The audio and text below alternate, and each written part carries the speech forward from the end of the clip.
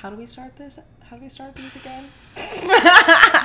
What a great question. How do we start these? Hi, and welcome to the Lavender Menace. Oh, okay. Right. We're starting. Oh. It's been recording. Okay, anyways, guys, it's Renaissance IRL edition. If you're watching this because, you know, you're on our Patreon and we love you, then, you know, that's amazing. But if you're just listening, then I don't know if you can hear the audio quality difference, but you should if you're listening on Spotify, you should tell us in the little Q&A box, because now Spotify podcast has this thing where it's like, what did you think of this episode? And you can just type whatever in there.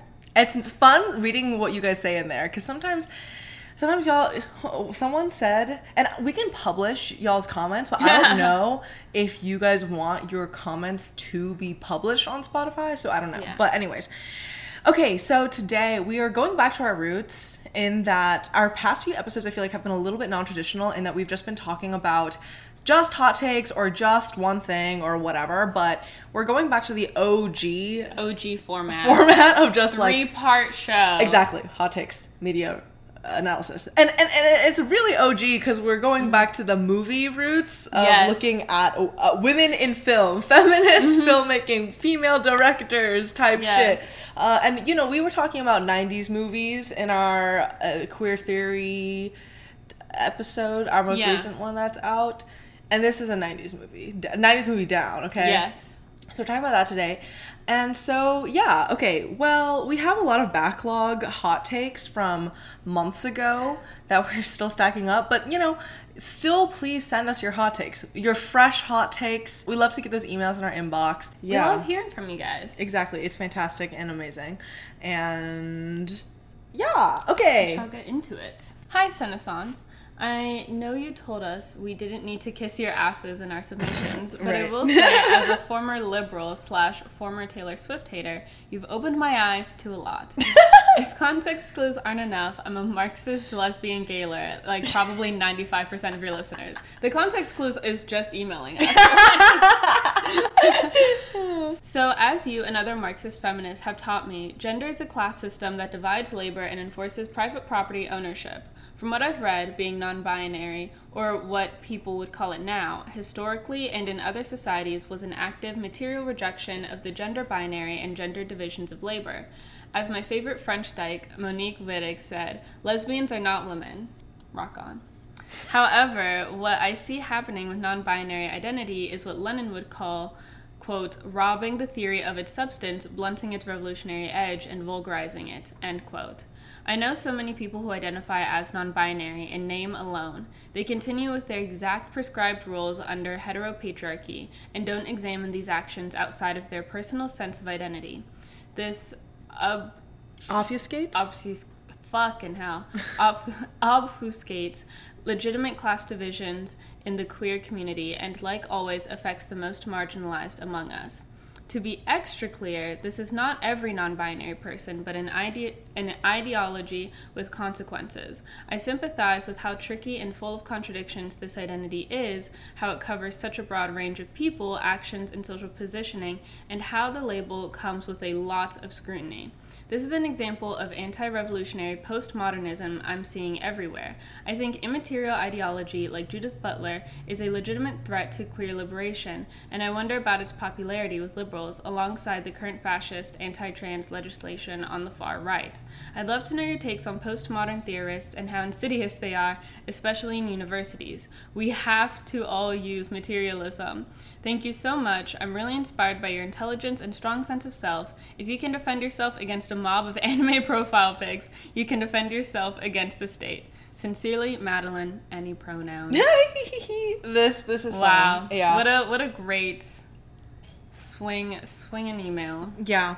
And I think that this is so real because it's true that a lot of people will take on non-binary identity, whatever the fuck that means, without actually without the substance behind it, as Madeline said, because it doesn't actually have to mean anything. Like the way that we describe obviously language changes with time and the way that people exist in the world changes with time, but something like the language that we use now to describe non-binary people or like gender non-conformity in the sense that it's like you're not male or female. You're not a woman or a man, like, and you don't exist within that, either side of that spectrum necessarily. Like, gender nonconformity in the past hasn't necessarily had that hasn't had the language for that, but now people use the language without having the experience, if that makes sense. Yeah. And I think like that is a reversal that's really important. I think the wax that Judith Butler is getting is really funny, because I think her writing and her content is her material, her contribution to like gender theory and women and gender studies and stuff, it was really important for the time because of how feminist and dialogues around gender and feminism of the time weren't really taking into consideration the existence of gender as a construct as much as it was dealing with the material consequences of these things, which like makes sense because of the stakes of the time, but at the same time is sort of, by doing that, you're able to look over and dismiss the very also real experiences of people and the experiences of oppression that people who don't exist within the groups of people that feminists were really concerned with in like a material way which is, I think, the contributions that Butler's work necessarily made. But I feel like a lot of the sort of 90s queer theory and stuff like that, and also just post-structuralist, postmodern queer theory and gender theory and stuff contemporarily and in general, it can be seen as, and it is like within the larger scheme of things, can be seen as pretty immaterial and not, and like out of touch with reality, or not concerned with material reality, not really, you know, it's more of like ideology and whatnot. But also, like, even if you interrogate what is actually being said within these texts, you can also find faults within it. You can find the trans misogyny inherent to a lot of the ideas being presented. You can find the misogyny of ideas being presented in there. Like, there is worthwhile critique of this angle of like feminism and gender theory, the same way that there's worthwhile critique of any type of feminism and way of thinking about gender and feminism and liberation for women of history in general. So yeah. What I read of Judith Butler when I read it in the class that we talked about in our last episode was Against Proper Objects, which within it, Judith Butler talks about how, like, dividing gender and sexuality studies away from women or feminist studies is, like, that in itself is a logical fallacy, because where are you drawing the line between these concepts? And I think that when you're talking about, like, ideology or 90s theory or anything like that, I think what's important to take into important for when I'm reading it and it's just talking about language is that, like, a lot of these people grew up in, like, the 70s and 80s where the experiences were being had, but there wasn't the language to it. And I think a lot of 90s theory and a lot of 90s writing focuses on the immaterial because their experiences were so formed without language and just how you were living your life. And then from the 90s forward with, like, the start of, what is the language for these things? Then we get 2000 to 20... By the time we get to the 2010s, where people are, if they're introduced to queer studies or feminist studies at all, it was in the 90s when it was just on language. And then they come of age and are millennials in the 2010s and now think it's just language and not material experience. And so I think that there's a real reversal and, like, loop experience happening right now. Time is a circle and whatnot. I mean, it's real, because it's funny, because when my queer theory professor was discussing, like, we're talking about Stonebush Blues, right? And that's a lot of mid-20th century up until the late 20th century experiences. And my professor, he was like, Jess here is kind of describing a lot of what we would now consider probably, like, non-binary identity pre that term existing, but obviously, like, the ways that she is articulating her relationship to gender in this text, it's evident of something that we have now reframed currently. And I think, like, that is something that things postmodernism, which is, like, so vague in general, and also how universities and like sort of elite liberal institutions has treated feminism and queer studies over the past several decades has itself changed so much, because even in the 90s, like queer studies as a thing in universities was still very homophobic and people were very antagonistic towards it, whereas now it's seen as universities are a liberal haven for queerness.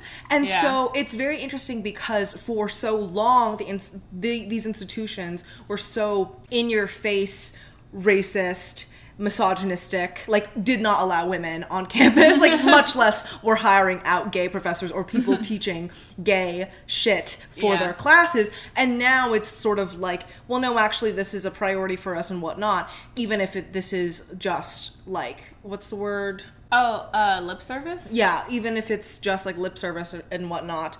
That immaterialism is more rooted in the nature of like university and also just elite institutions in general, and how, as opposed to necessarily like theory and whatnot, or like whatever ideologies are coming out of institutions and places of study, because the way that queer experiences become institutionalized and a source of academic study is also something that changes really drastically across time. Like, for example, and we talked about this in our last episode as well, like Ruby Fruit Jungle by Rita Mae Brown was a huge pop culture thing. Like, everyone was reading it in the 70s, or even like Boys Don't Cry in 2000 or 1999. Everyone was fucking seeing that movie. Like, this was not a site of like, oh, let's think about the gender implications of these things. Like, same with Stone Butch Blues. This was like a thing that the people in the real working class way were reading. It wasn't like a thing that people studied in an academic way, but now it is, because these are the products of their time, and these are, you know, the culture, like from a cultural studies perspective, that is what it is, and it's worth studying from that angle. But at its time, it was just, you know, the trash pop culture bullshit, or like whatever the hippies or queers or poor people or whatever was reading and watching at the time, like just what the masses were consuming at the time. And I think like that's just sort of when you analyze that becomes, I feel like, what a lot of people refer to and describe as like postmodernism. And so yeah, anyway, I think in terms of addressing the way that like non-binary as an identity within itself has been kind of like vulgar in reference to the Lenin quote. I mean, I feel like we've talked about this a lot as well in the way that like non-binary is not a third gender, that type of thing. Exactly. But like, you know, is she, they being like, my boyfriend's actually kind of gay for dating me or whatever. And yeah, because like when someone says that and it's like, well, you're assigned female at birth, so quote unquote, you know, like... No, I mean, she, they derogatory. Exactly. No, right. No, exactly. In the context of the joke, I hope that was clear. No, but if it's that, and you're also, you exist in the world as a woman, you're treated as a cis woman and as a cisgender woman, but you're trying to implicate that like your boyfriend is like gay for dating you. It's like, well, especially if your boyfriend like identifies as straight or like but also it's like, think about like what this would mean for like, think about people who are actually seen as, think about the straight men who are actually seen as gay for dating women, like trans women. You know what I mean? Like that, there are real violent consequences for that you don't actually want to face. Like if you actually wanted to look like a boy in a dress or whatever in your quote-unquote non-binary identity or whatever, like you're just fetishizing a trans feminine experience that you don't have because you think that it gives you oppression points, essentially. I think that is essentially what it comes down to. It's a fundamental trans misogyny of like trying to take on or use the language of the experiences that you will never have access to because you think it is cool. Like that is fucking crazy and insane. Yes. But that is how most people act. Like if you actually think about the logic of what you are saying and follow the logical conclusion and consequences of that being like, oh, I just want to be like a girl in a boy way. What do you mean by that? Think about people who actually live that in a real material way. Even if they wouldn't use the language in such a way, you're using the language of people who live that experience and have lived that experience for decades and centuries, and trying to like use that language to essentially appropriate the like violence of that for your own Like that is... For your own, like, cosplay of it. But I think it comes from, like, they think that they're revering or doing it right, out of they think they're honoring it or whatever, right. Or having solidarity with trans women in a way that's, like, actually no, because if you did, you would have the self-awareness or have the knowledge or have the respect to know that that isn't your language to appropriate or use or just be flippant about. And I think in that way it reminds me of people who are not black but grow up in, like, majority black neighborhoods or just love black culture and so then take on that language, you know, in a way that is more disrespectful than if you stayed in your lane or whatnot. Exactly. Like, and I think when it comes to, like, gender, queerness, non-binaryism, etc. Non-binary-ification. Yeah, non-binary-ification. Like, in certain circles, like, this new, like, visibility of, like, trans women's history and the way that it's being, like, uncovered or you know... discussed and... Exactly, yeah. Which is, like, important in terms of, like, knowing that these people have existed or knowing what works have come out, but it also, like, puts it in the hands of people who just don't give a fuck and aren't caring and then just hear the term, like, I'm a girl in a boy way or, like, boy in a dress or whatever, which, like, and then think that they're just, like, you know, like, because of, like, quarantine or whatever, like, put she and then put on a dress and you're like, actually, I'm a boy in a dress, and it's like, well, does the barista think that? Like, does your future employer know that you're a boy in a dress? Like, does the landlord that you're paying rent to know that you're a boy in a dress? Like, I think, like, do the homophobes and the transphobes that you pass down the street who hold the door open for you know that you're a boy in a dress? Right, because that's the material reality of the situation, right? Like, that's what we're talking about. If you want queer liberation, what the language that you would use and also who you would align yourself with and also who you would prioritize and whose experiences you would prioritize, or, like, just the fact of prioritizing your own experiences of being like, but I, like, okay, I think the most egregious example of this is... No, cut off. The thing is there's been this tweet that's been circulating around that's been causing a lot of discourse, and I'm actually going to bring it on the podcast right now because I feel like it, and I want to, because it's pissing me off so much, and it's from a lesbian, and it's... Van Boom sound. Like, that's the thing. I just think that... This is the thing. LGBTQ people are... Who got scared?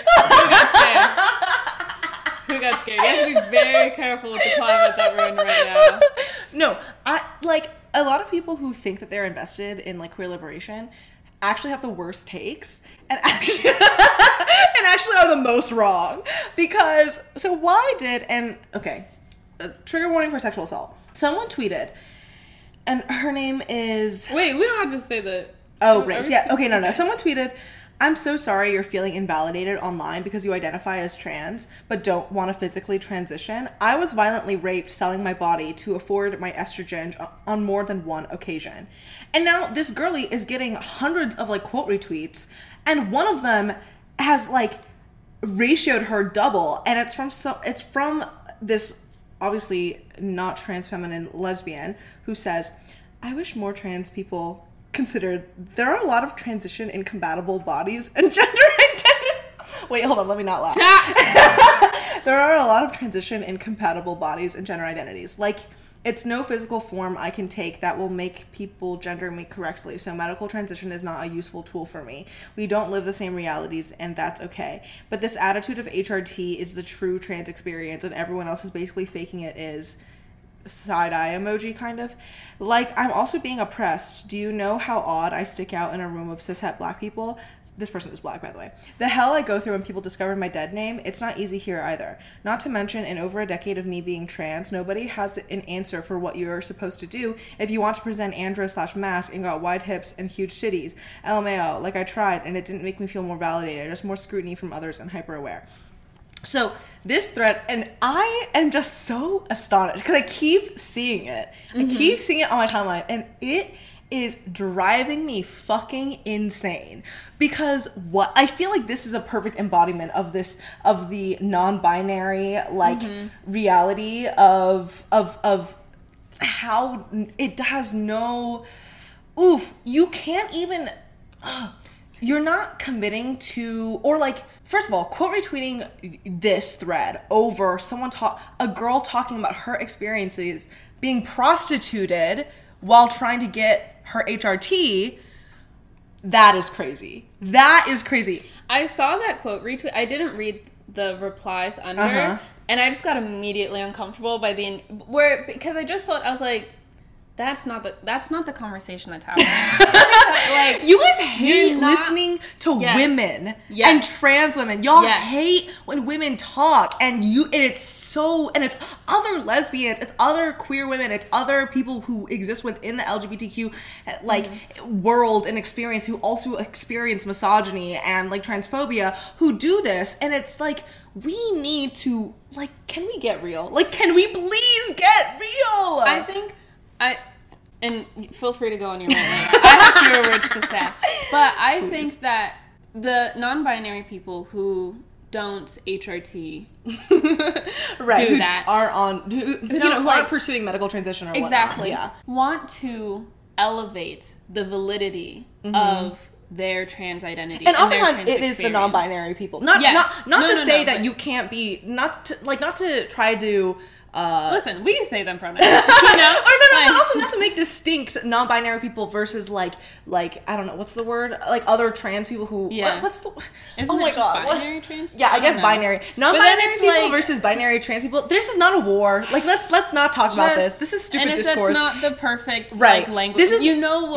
Yeah, right. Because there's plenty of people, non-binary people who are on HRT. There's plenty of trans women who are non-binary. There's plenty of trans men who are non-binary. Like fucking duh, right? But we're obviously, the person who's quote retweeting this is talking about how they are not going to go on HRT, which is for the stupidest reasons ever. Which is like, if you don't have dysphoria to where going on HRT is the vibe, like what you want, what you want, then it's like, why are you talking? a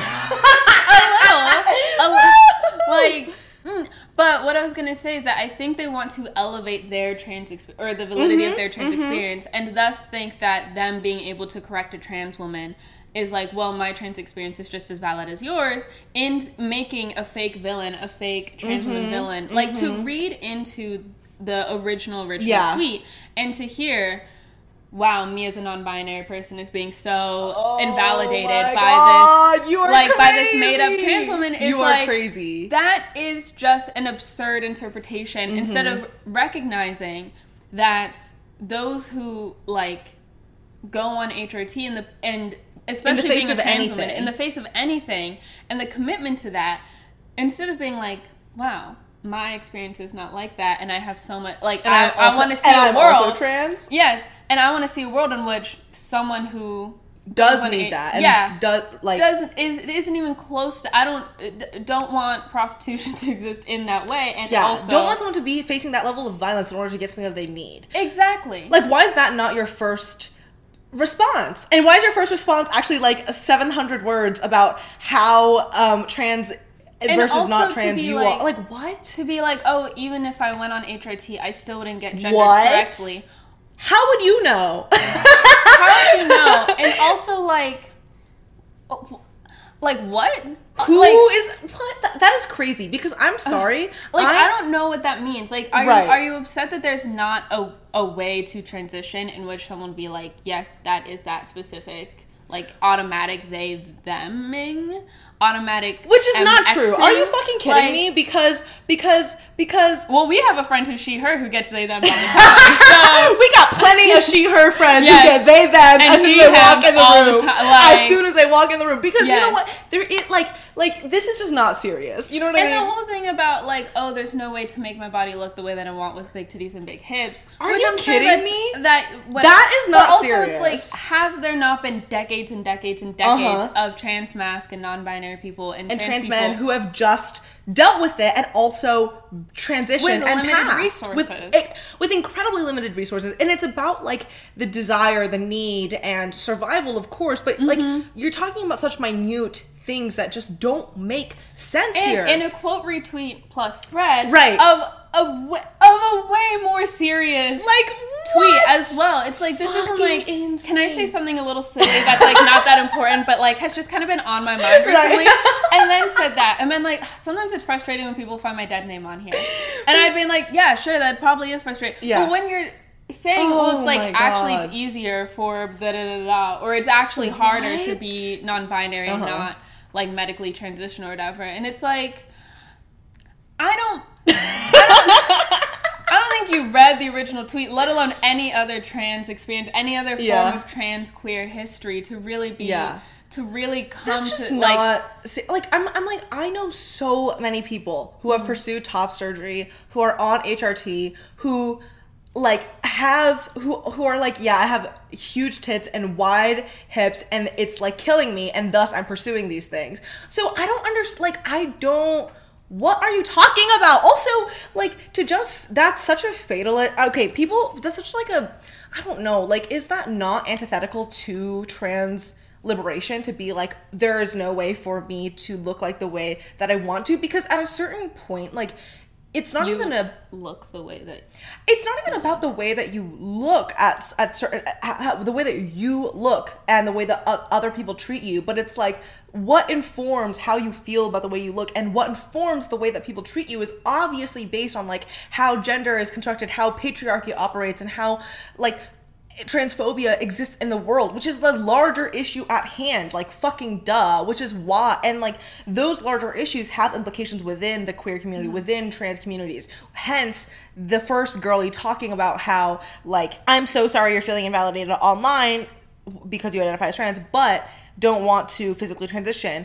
I was, and her own experience, her own horrific fucking experiences, like, this is just the reason why she's even saying that it's ridiculous. Like, she's talking about the weight of the online invalidation, right, versus like the material reality. And you're just proving her fucking point by talking about what your material reality looks like of why you would or wouldn't pursue transition in a way that is just so wow. What if you logged off? But it's like, you have such little self-awareness to be talking like this that it's like, oh my god, wow.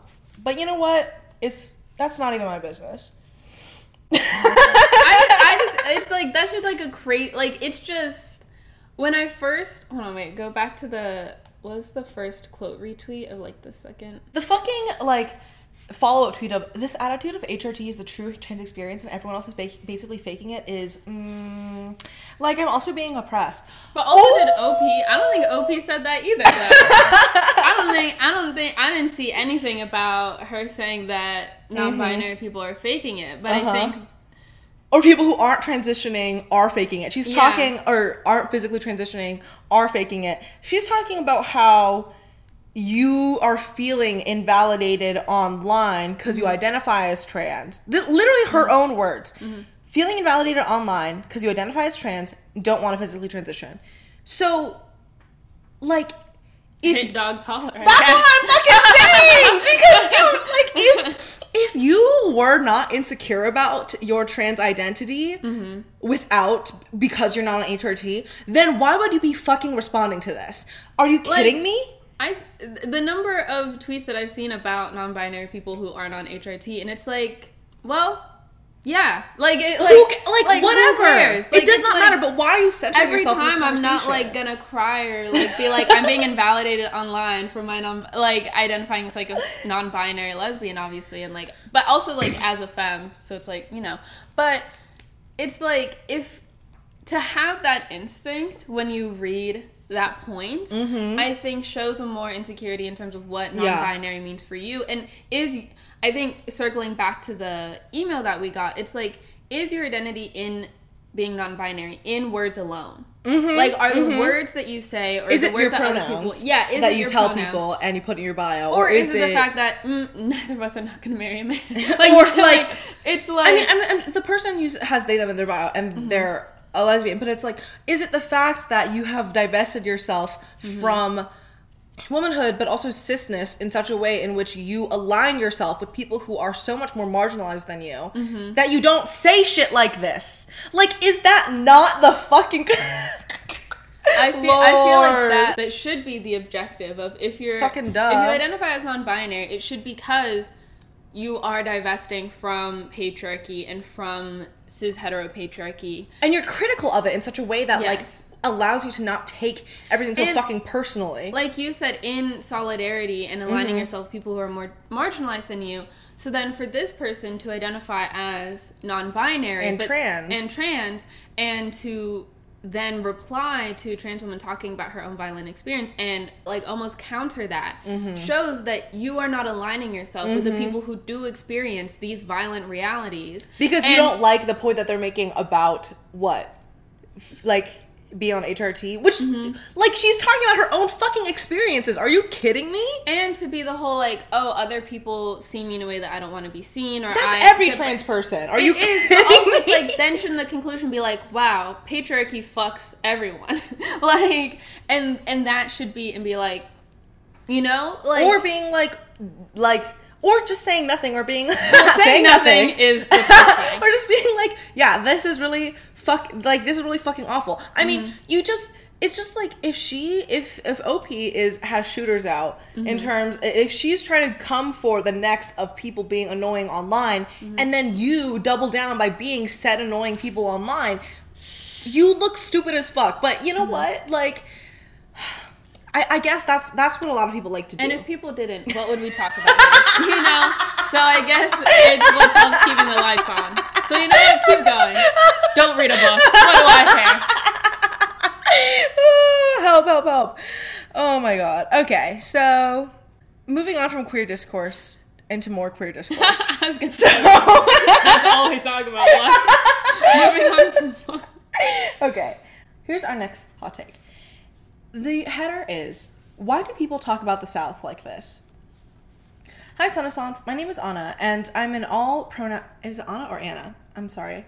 And I'm an all pronouns femme lesbian, commie, gayer, and unfortunately, high school student. Thank you so much for the work y'all put into the pod. I've been a listener for a little over a year and still get so excited when I get a Spotify notification. Side note, the pod account followed me back on Instagram and Twitter recently, and I had never fangirled so hard until that moment. Sunny's booktube was why I dove into theory for the first time, and the pod turned me into a Taylor listener and gayer, which are all major parts of my personality now. So it really was a full circle for me. Anyways, this email is actually not much of a hot take. It's more of me asking you guys for input on a discussion I've been seeing a lot of online in the past few weeks. I live in Florida, which is obviously a rough place to be a queer student right now. But I've been seeing a lot of non-Floridians posting online about how terrible a place Florida is, calling it a waste of beautiful space, a lost cause, backwards, etc. And while I can see where they're coming from and why they are angry, it can be really frustrating when people dismiss your home and community as completely unimportant. Southern states are not places where you can generalize everyone as racist and queerphobic. Although these problems do exist in our government and many of the people, we also have large communities of people of color along with queer/trans people. I just think it's important that well-meaning people from northern states are cognizant of how they talk about the South and think of the communities that live in these states that they dismiss as being wholly awful places to be and be from. Not to ramble about my personal scenario, but as someone who is a teenage lesbian and has a younger trans sibling, it's so essential that we are receiving support from people who can afford to contribute it. Considering our state a lost cause is only harming queer youth, especially under the policies our government is passing. Because when those on the outside stop caring or trying to foster change, individuals and communities on the inside are losing rights and lives. It's like people I love and people you are supposed to be in community with are being affected right now. So why are you only talking about my state to call it backwards and not worth saving? Obviously, this isn't just a Florida issue. The U.S. government is clearly attacking trans people, drag, and other queer issues in many, if not most/all states. The people talking about the South this way are often facing similar legislation themselves. I don't think they should ignore their own community in favor of ours. I just think the way we talk about these problems and the people affected by them matter, and so many people aren't considering that. I'm just interested in hearing your guys' thoughts on this phenomenon. Sorry for the long rambling email. I'll cut myself off now, LMAO. I hope this is a mostly legible message. I hope y'all are having a great day, and thanks again for all the work you put into the podcast. It really means a lot. And lesbian solidarity. Aww. Thank you so much. This is so sweet. No, that's very sweet. I think when high schoolers email us, this is a real full circle moment for us. Yes. Because, like, all the like, random ass gay people on the internet that we looked up to when we were in high school. Yes. Oh, no, God. Let me tell you, it takes me back. So. But no, yeah. This is so real because, look, Florida is a very important place. Like, it's a very important place. Ethylene. No, right, exactly. It's a very important place. Florida. It's and, you know, I'm from Missouri, obviously, and I think that it is very unfortunate that everyone is talking about, like, their contingency plans of leaving the country or leaving their states or whatever. It's like, first of all, you're stupid. Like, don't be fucking dumb. Don't play in my face. Like, y'all did this in 2016 with the Trump elections. Like, and all y'all are still here. So shut the fuck up. And also, like, this is all just talk. Because unless you're actually facing the barrier of not being able to access your HRT from your pharmacist, which, like, people that I know are facing within Missouri, then, like, how is you talking about how bad it is for other people and how much it must suck, and just, like, ending it there and being like, wow, it sucks to suck, peace out. Like, what? How does that benefit anyone? Be so serious. You know what I mean? That's just not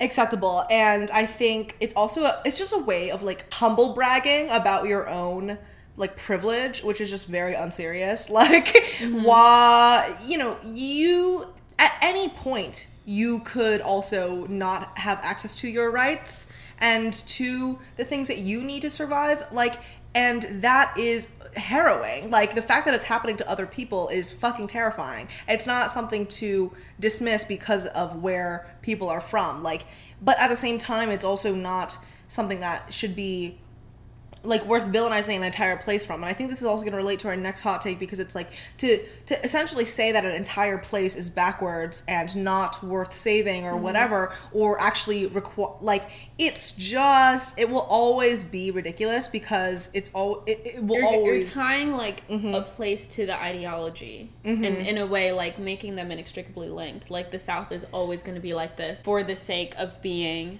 the South. That just doesn't make any sense. There's no, like, weather or topographical, like, phenomenon, that is going to, as to why that. And it's also is just like there. You have such little faith and belief in the survival and the ability for people to live and thrive under conditions. People have lived and thrived under slavery. Like, are you kidding me? Like, especially in the South, in the Deep South, like, people have organized against and made themselves free from and like liberated themselves, survived under so many conditions. And it is the same shit as, like, you know, in the 19th century being like, damn, it really sucks what's happening down there, you know, slavery and all that. Well, anyways, like, that shit is, y'all are just doing the same shit, but for people who are being, like, you know, banned from accessing fucking medical care, bathrooms, like, jobs. Basic ass shit. And also with this new Supreme Court case ruling of, like, LGBTQ discrimination being sort of federally legalized, it's like, well, you know, it can literally be anyone within the U.S. and it's not like the rest of the world is necessarily that much of a better place, you know. So it's a flop all around. I think also, like, you can't recognize the progress or, like, the movements that people like to pride themselves in when it comes to, like, U.S. history without recognizing the fact that it comes from the places where those tensions were highest. So, like, like, the idea of, like, the civil rights movement for, like, racial progression or whatever, but then still seeing the South as having always been backwards and everyone who comes from there is backwards. It's like well, you wouldn't have the organizations that come from the South. You wouldn't have these groups fighting these things if inherently being from the South makes you stops that from ever being a thing that happens. And obviously the struggle of that comes from the fact that the conditions are terrible. Exactly. But also it's like, well, then if you know that, or if you know that history, have access to that, and then you see something terrible happening now, wouldn't you be like, remember when I bagged on those people in history for not, like, for being lame as fuck? Like, it's like, you're doing that now. No, because back in the day, what happened with segregation and shit, when people were trying to desegregate Southern buses and Southern institutions and public spaces, was that Northern liberals and Northern black students, Northern white students, Northern people who were just, like, invested in the cause of desegregation would come to the South, and that's what the Freedom Rides were, as organized by, I think, like, SNCC. Like, this was the sort of multiracial, national, between state line organizing that was occurring in order to, fight and combat the racist policies of these different states. And also, like, historically, we can also see this in terms of how people from the North and liberals, like white liberals or, black students from more major metropolises would come to rural areas and register black sharecroppers or black descendants of sharecroppers to vote after, like, the passing of voting rights amendments. But what would happen would be, like, the people that they would try to register to vote, get them to register to vote for, would be like, well, actually, I can't do this because if I do, my boss will fire me. Like, I'm going to lose my job. And so, these sort of naive 20-year-old students who are just trying to make the world a better place and try to get, black people who have been living in a town for decades and whose family has been there for centuries, to be able to participate in, like, an election for the first time in their lives, had to face with the really brutal fact of the reality that, like, life is really hard in ways that you cannot even imagine from a perspective of being an outsider. And I think, like, that is also the case for a lot of people contemporarily in regards to trans and queer issues. Like, you can't even begin to imagine how bad it is for so many people, especially, like, in Missouri. Being from St. Louis, it was a lot better because it's, a major city. Like, there's so many gay people and gay centers and, whatnot.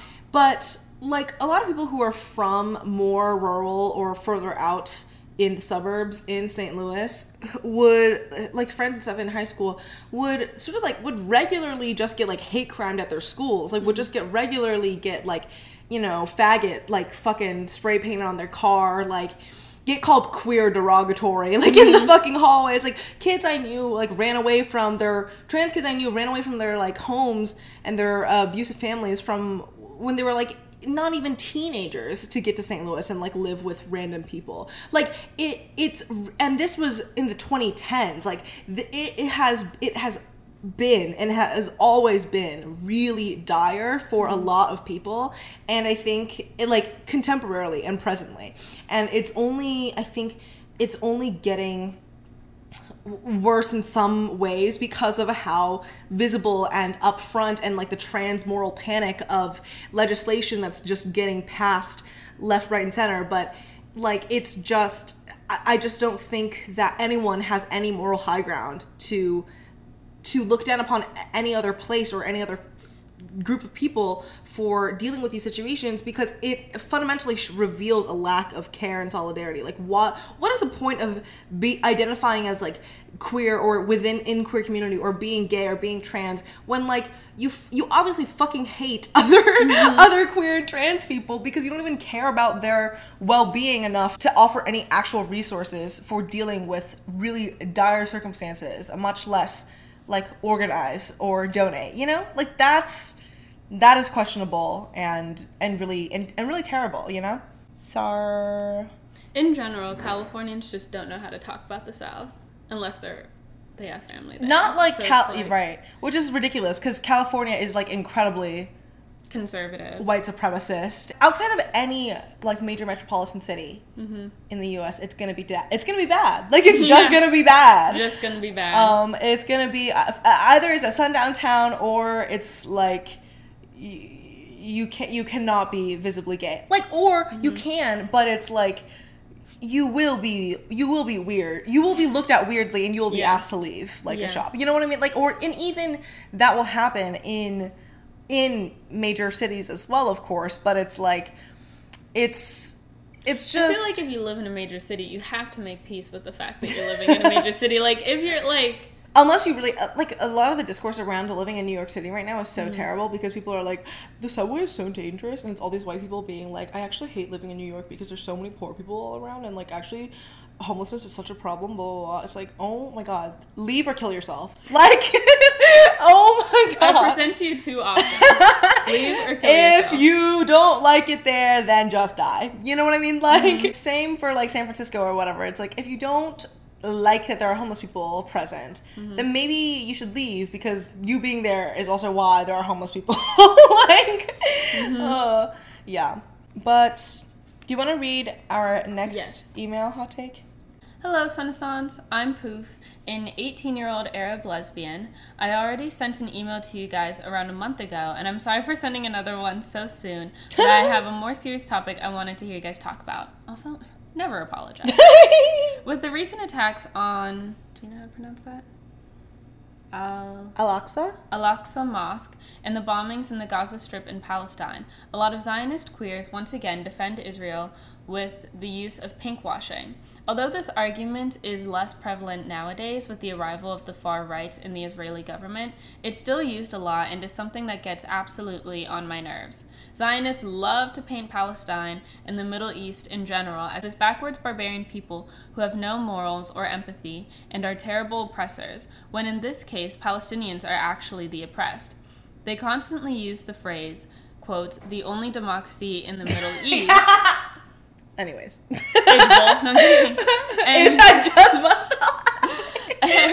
talk about how progressive Israel is in terms of gender and sexuality compared to the rest of the region, whilst completely ignoring the fact that 1, Israel does in no way, shape, or form respect or care about human rights. 2, queer Arabs and Palestinians do in fact exist, LOL. 3, Palestine simply cannot prioritize queer liberation and LGBT education when they are dealing with settler colonialism, apartheid, ethnic cleansing, poverty, and famine. 4, Israel does not care whatsoever about LGBT rights, as seen by all of the violently homophobic politicians in the government, and is only using pinkwashing as a form of soft power. As someone who lives in the Middle East, I know how behind Arab countries are in terms of queer rights. We have a long way ahead of us until we achieve queer liberation. However, I am absolutely baffled by how Zionists think the answer is settler colonialism, ethnic cleansing, and apartheid, when Israel does not even truly care about queer rights, much less human rights.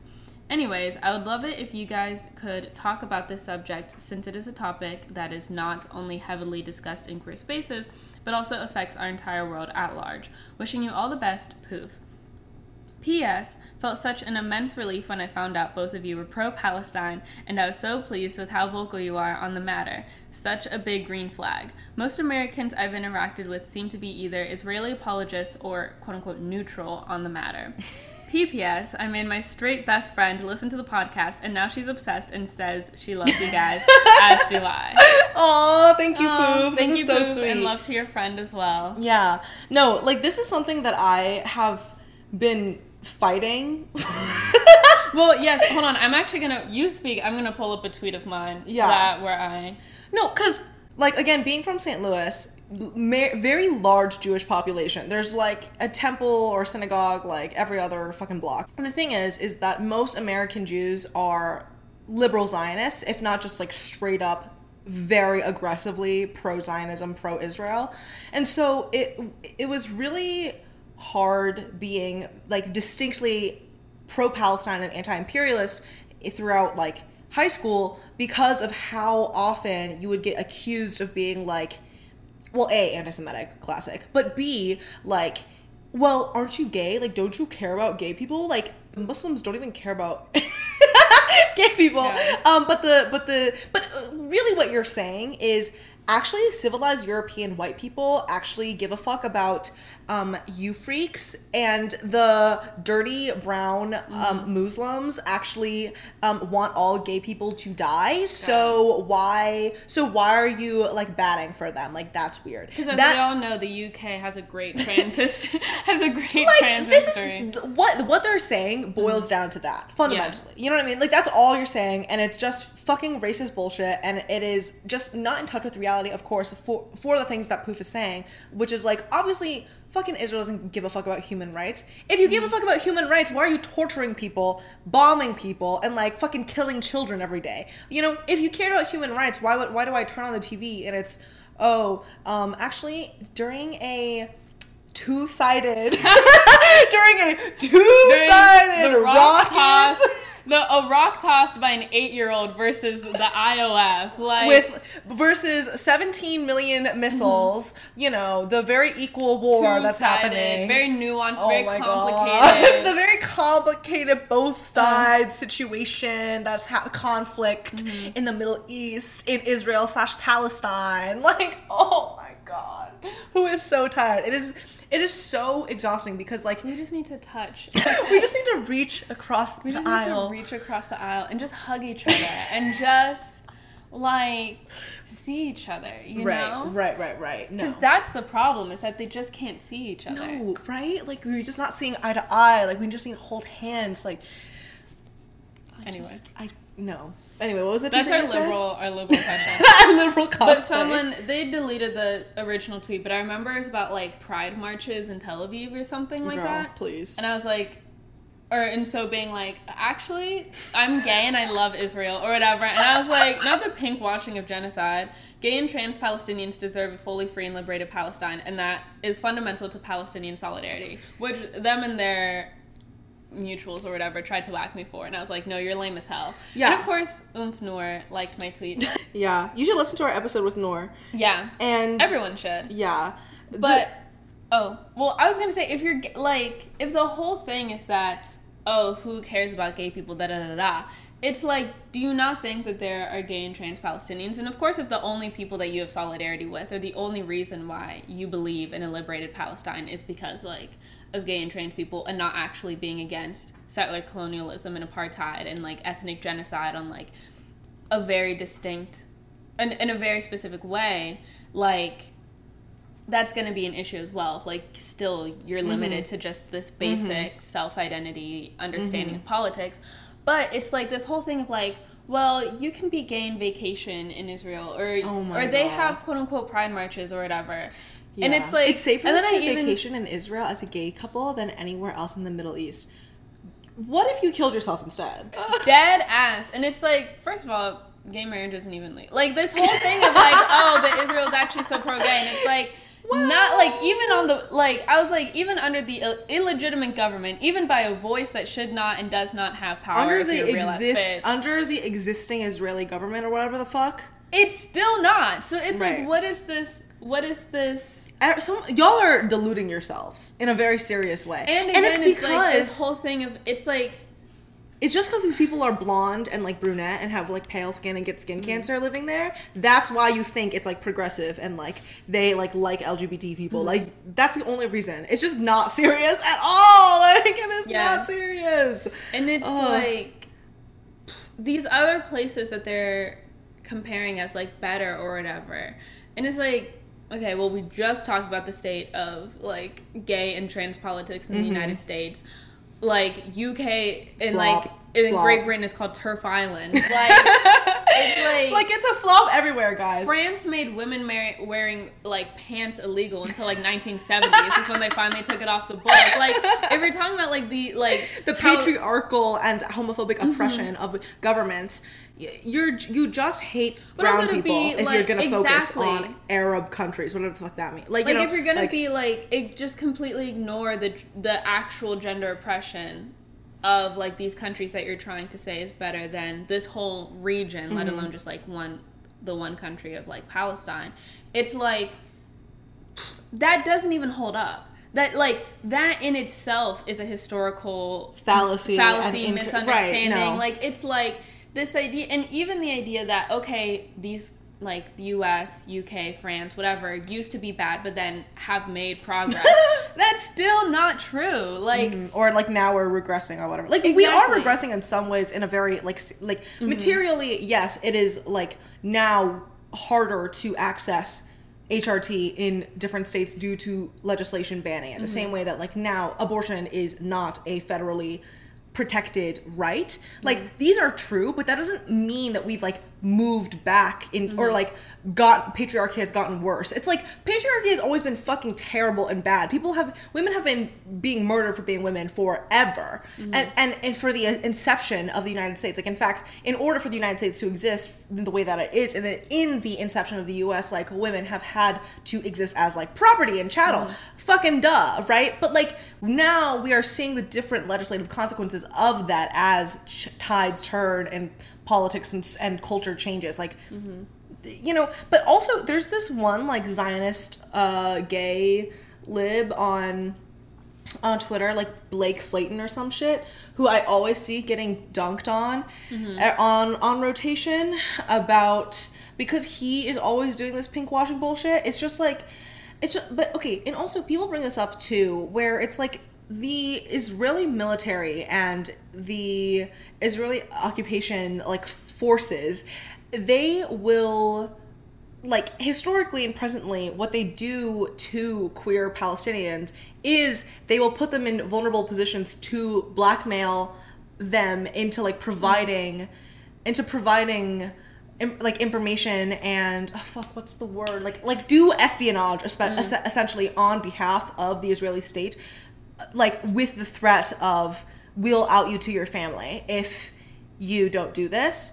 And that's like a thing that has happened and is recorded, like in, you know, this is like, because the CIA and Israel are like our besties, you know what I mean? Like they literally train each other, or just actually the US government and like NYPD and fucking all of the worst military industrial complex and Guantanamo Bay ass torture, like intelligence shit that the US has, is all those resources are like backing Israel.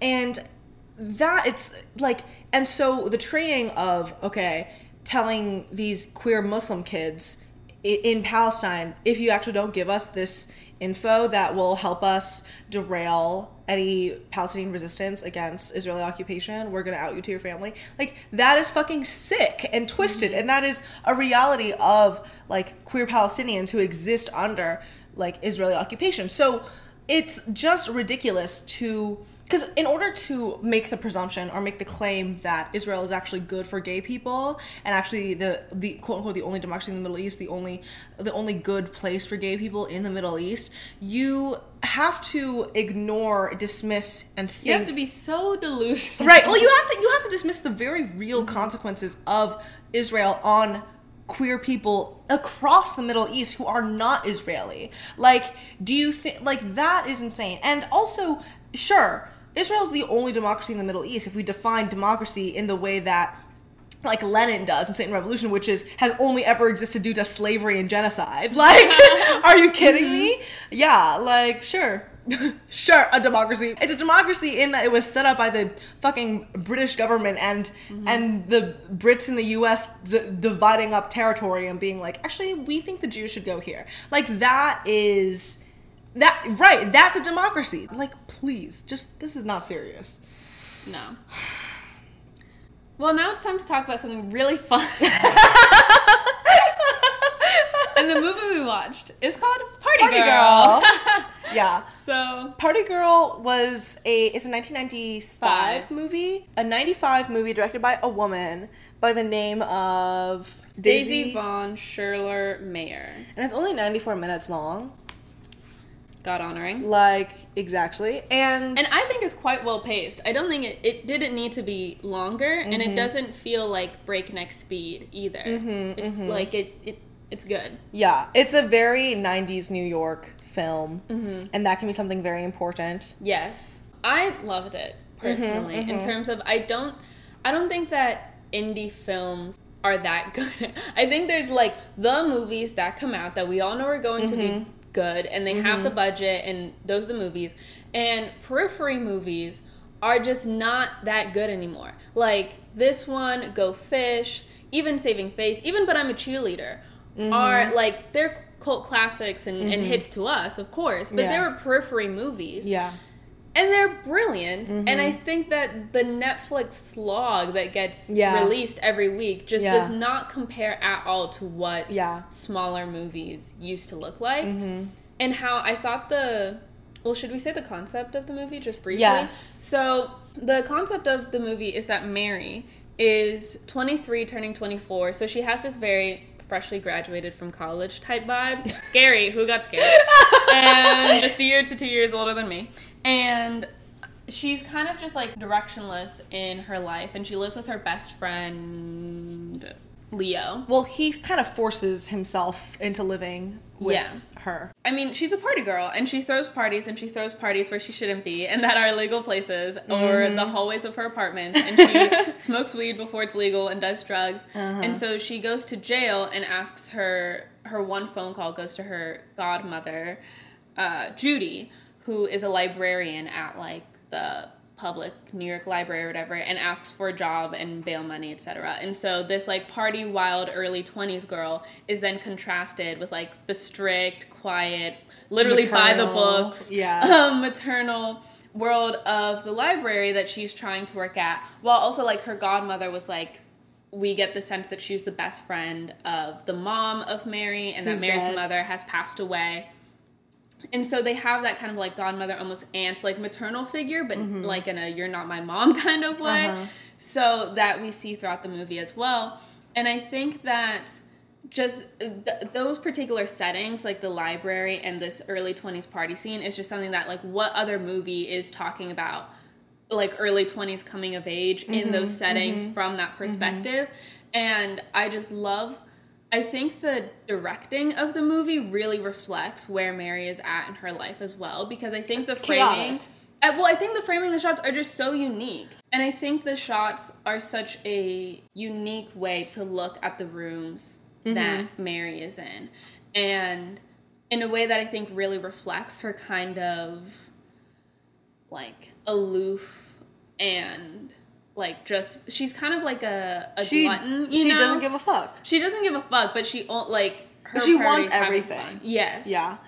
And that's why she cannot stand working at the library at first. Also, she has a gay best friend who, like, she's really into fashion, and so is said gay best friend. And then the other friend who, like, moves in with her or whatever, he's a DJ. And so I think, like, the music and the soundtrack of this is brilliant as well. And, like, the way that she films, like, the party scenes, the way that the library is filmed, the way that all the different side characters and stuff, like, it's just, all these people are kind of lovable and sweet, but also have a lot of character. And I think all of the different settings are just so, like... visually rich. I don't know. I just really enjoyed watching the movie. I think the side plot of, like, the Lebanese guy with the falafel cart, whom she romances, was also pretty cute. I think that all the different, like, rising action moments of, like, upping the stakes were just like, girl, why'd you leave the windows open? Yes. That was a gag. That was a gag. I was like, girl. And with the condom in the trash. That was a little... right. Also, I just thought the performances... So, Parker Posey plays Mary, who's the main lead. And I just thought that her commitment to character... Like, she just came off so fearless and so in the body of the character the entire time. She seemed real as fuck. She did. Like, she made Mary feel like a real person. And I loved the scenes, like... her as, like, a 23-year-old about to turn 24-year-old performance against Sasha von Scherler, the mother of the director who plays Judy. Mother of the director? Yes. Whoa. And also plays the maternal figure in the film, obviously. Like, when the scenes are just the two of them talking, I thought their performances were like watching, like, everyone says, or about great performances, but, like, fencers, honestly, especially because their scenes are usually so full of tension, or they're kind of going back and forth. Yeah, the chemistry is really there. Yes, and I was just like, I just love solid acting. Like, it's when it's good, it's good. The thing is that we're getting a lot of acting that isn't good, or we're overhyping mid-ass acting. No, because this is the thing. I think, like, this is the type of movie that you should watch if you want to see, like, Lady Bird Part 2. Yes. You know what I mean? Like, yes. Because I think how real the dynamic between Lady Bird and her mom is sort of what is present here as well. Because it's like, they obviously have their own best interests at heart for their own lives, for her own life, our main character's own life. But their ideas of what is, like, best is also tinted by, like, the maternal figure's nostalgia for her youth. And then for our younger character, her desire to, like, be free, but also her need to like live and exist in the world. Pay rent. Right. And well, also I think because like Mary's mother is dead and Judy obviously knew her, like Mary also struggles with like her identity as outside of her mother, because like one thing that Judy says is like, you're just like your mother had no common sense, in response to the actions of Mary. And so I think like that is a really particular, like making your own identity outside of your mother. I mean, who doesn't think about that? And like the pressure of that, but also like not wanting to make the same mistakes. Like, okay, if your mom died when she was like young and so the friend only saw her as like a party girl, and now you're 23 and you love to party, like are you gonna have the same fate as her? Can you like still be your own person, or how much of you is like what you were born, you know, like there's a scene where she's like, or does the boyfriend or the friend ask like what do you do well or something, or like I think the boyfriend. Yeah, and she's like, I party, I'm good at partying, I'm good at having fun, I'm good at like... she's like, I have no hobbies. Yeah, so like, I'm good at like putting together outfits and stuff like that, but so it's like trying to find an identity like outside of that, and I think also the way like when she kind of goes on a bender after like something bad goes happen, and like, it's like the realization that when people call you responsible, and then that hurts, or like you struggle with that, so then you're like, I deserve a treat of drugs from a stranger. Yeah. And then realizing that that behavior is in fact the irresponsibility that people are talking about is like, I think just a realization, like a process that... growing up. Growing up, but I also think like the film just does it in, again, it's one of those things that I loved where it's like so specific that it becomes universal. And I think like Mary is such a specific character at this time and place. But watching the movie, I just felt, I was like... It's very real. And it's real because it's real. You know what I mean? Like, it comes from a place of authenticity that I don't think we find that many authentic stories these days. We don't find... No, we will take any chance to shit on contemporary filmmaking. Okay, but it's like there's representation for representation's sake. It's like... What happened to representation for party girls? Well, exactly. It's like, well, actually, like, Mary's straight, so it's a really, like, it's, like, actually not that good of a representation or whatever. No, I think all the queer characters as present in this film are, it's just like, well, that's New York, baby. Lady Bunny's in, like, the first 5 seconds, which, if you know who Lady Bunny is, it's, like, this is obviously a queer film and a queer New York film. Or, like... likes and knows that community, you know, like it's even in the words, or like the way that Mary talks obviously shows that she is, the majority of her friends are probably gay people, and those are the majority of the clubs or places that she goes because if you're in the clubbing scene, fucking duh, you're like hanging out with the DJs and the girlies and the gays, like that's who it is, and that's who it's always been, and that's who it is now. So and I think that's where we are. That's where we are, and yeah, I think that's... And you can see more of that on our Instagram. Right, and that's our life. Yeah. And that's life with Sana Sans. The outfits in this movie are so good. So good. I'm like, maybe I need color tights. I literally texted my friend afterwards. I was like, I think I'm gonna be investing in tights. Like it's also it looks so nice. I think when something looks so the time that it's made, it can't really age because it will always be on the money of when you're that saying time. It. Yeah. So it's like, sure, the outfits are really 90s, but if you wore that today, someone would be like, that's a slay 90s outfit today. Like it like aged well in that, like timeless. Like it's the cream of the crop, I think, personally. No, and her when she is like selling all of her designer vintage clothes, it's like yeah. Trage, but needed and necessary. When girls need money, they need money. That's the 90s version of having a Depop. Like that's literally that's the IG story. Getting rid of some clothes. That's her. Dead ass. And I think like her normie outfits, quote unquote, that she wears to the library are so cute. Funny. Like especially when she like starts taking it a little seriously. Her little glasses. Still wears more patterns than anyone else. Still wearing more colors. Like if you actually look at the outfit, she's still a fashionista. She still is, which I love because she's still just 24. You know, right? So it's like. Like, even though we see her go throughout this journey throughout the film, of course, because that's the point of narrative, but even as we see it, she doesn't change so much in an unrealistic way. It feels more like... her arc is real. And she still feels true to herself, but also you kind of have to figure out a direction in life at some point. She grows. Exactly, but she never... I feel like her character doesn't... stagnate or anything. Or, like, sacrifice herself. Yeah.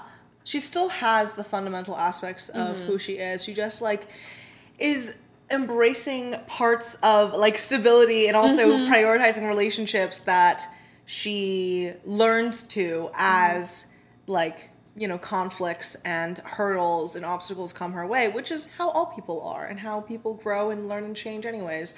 So that's, you know, and that's life. I love movies that are like, and that's life. And I love shows that are like that too. And that's, you know, that's why we love... But actually shows real life. Right. That's why we love Dairy Girls and shit. Yes. Right? Like, because that's life, you know? And also 90s and about. Right, exactly. We love 90s girls we shit. Do. It's true. And it's like, even if media is not like dyke media, it can still, if it's girl media, then it slays. You know what I mean? But when it becomes girl media that becomes too, like, pop culture dominant in a way that, like, now it is heterosexual, that is unfortunate, and I don't like that. Which is why this movie being sort of indie and niche is pretty slayful, because we don't get the straightification of a girl movie, you know? The way that most girl movies are just very heterosexual and heterosexually perceived due to the nature of what most women are, which is heterosexual. You know, you should watch this film if you want to. Where did we watch this? Tubi. So it's free. It's a free with ads. It's free on Tubi. Yeah. Time for recommendations. Oh my gosh, wait. I know exactly what I'm going to recommend. Exciting. Do you know what you're going to recommend? I've watched stuff. I don't think you want me to recommend it to you. Oops. I mean, as per usual. The dry spell that started at the beginning of the year still has not let up. Like, Oh yeah, remember when we were talking about that? Yes, it's actually, like, kind of a little bit sad. I'm like... But also, I've been finishing school the whole first half of the year, so... Right. Guess that kind of explains it. Yeah, that would. Literally would. Okay, so my book recommendation for this episode is the book Exalted by Anna Dorn, which is a very silly and goofy book, but in a terrible way. And I think that it is a book for delusional girls, and it is a book for crazy bitches, and it's a book about crazy bitches, okay? Because the thing is that it is about these two women who are... Okay, so one of them is this, like, 30-something-ish failed actress in LA who is who's from Riverside, actually, and she... honestly. And she runs an Instagram account called Exalted, which is, like, a huge, like, you know, probably, like, a million followers sort of astrology account. She makes, like, memes and stuff. And she's a Gemini moon, Scorpio sun, Scorpio stellium, I'm pretty sure. But she becomes super obsessed with this random guy after she reads his chart and is like, whoa, he has, like, these exalted placements. And we get that perspective. She's kind of hashtag failing at life. Like, she's like, the money's sort of trickling down and running dry after going through, like, a high of, like, a bunch of people booking her for readings and, like, magazines hiring her to write, like, articles and stuff about astrology. And now it's like the astrology craze is kind of dying, and she also has a sort of attitude about astrology that's like, you know, it's kind of a gimmick, but whatever.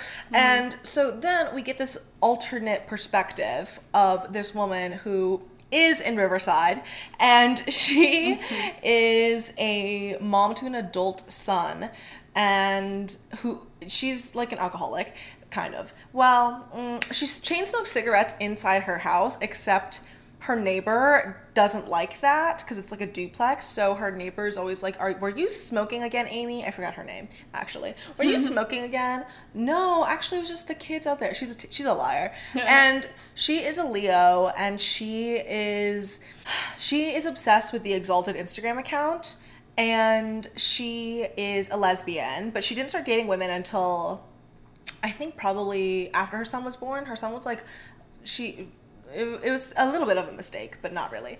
Kind of. Anyway, she is crazy. She is psychotic, and she is very much unwell. She works as a waitress. She's like in her 40s. She's like, I used to be beautiful. I used to get by with a lot of things because of how gorgeous I am, but now I'm old and like I'm not. But she's definitely... Okay, she was, like, abusive to her previous girlfriend, so now she's, like, ran through with the lesbian dating scene of, like, Riverside. Please. Because... There is a Riverside lesbian dating scene? Because she was so awful to all of her previous girlfriends. And she was actually... At the beginning of the book, she gets broken up with by her most recent girlfriend, who's, like, this rich woman. And she's like, oh, flop, I have to get my job again because now my rich girlfriend dumped me. And she's like, oh, I keep on getting dumped and, like, people keep on leaving me. But she's literally crazy, and that's why. Like, she has BPD, but, like... won't face that. Like that's the situation we're dealing with. Mm-hmm. But anyway, we see these alternating perspectives, and these women are both like incredibly depressed and like hate their lives, but we see as their lives become somewhat intertwined with each other's in very strange, unsettling, and twisted, sick ways that's just like, what? But it's such an amazing, at least to me, as for someone who enjoys a disturbing, strange, disgusting story about women who are just very, like, irredeemable. So yeah, I love this book, and it might be enjoyed by listeners and by you. Thank you. Yes, I immediately added it to my want to read on... Before I even pitched it. No, well, because I was like, well, yes. And then, that actually does sound good. Is it on... No. Dang. I listened to it via Hoopla. Oh, right. The recommendation that I have for you is... Do you listen to Remy Wolf at all? No, I listen to some of her songs, but I don't really like her music. Really? At all? I like some of it. I mean, I listen to some of her songs, but... I feel like... Okay, so this is a recommendation to the listeners then. Please. I always... Remy Wolf used to come up on my Discover Weekly all the time, or like my release radar anytime that... Does she use she, her pronouns? Let me actually double check that. Yes.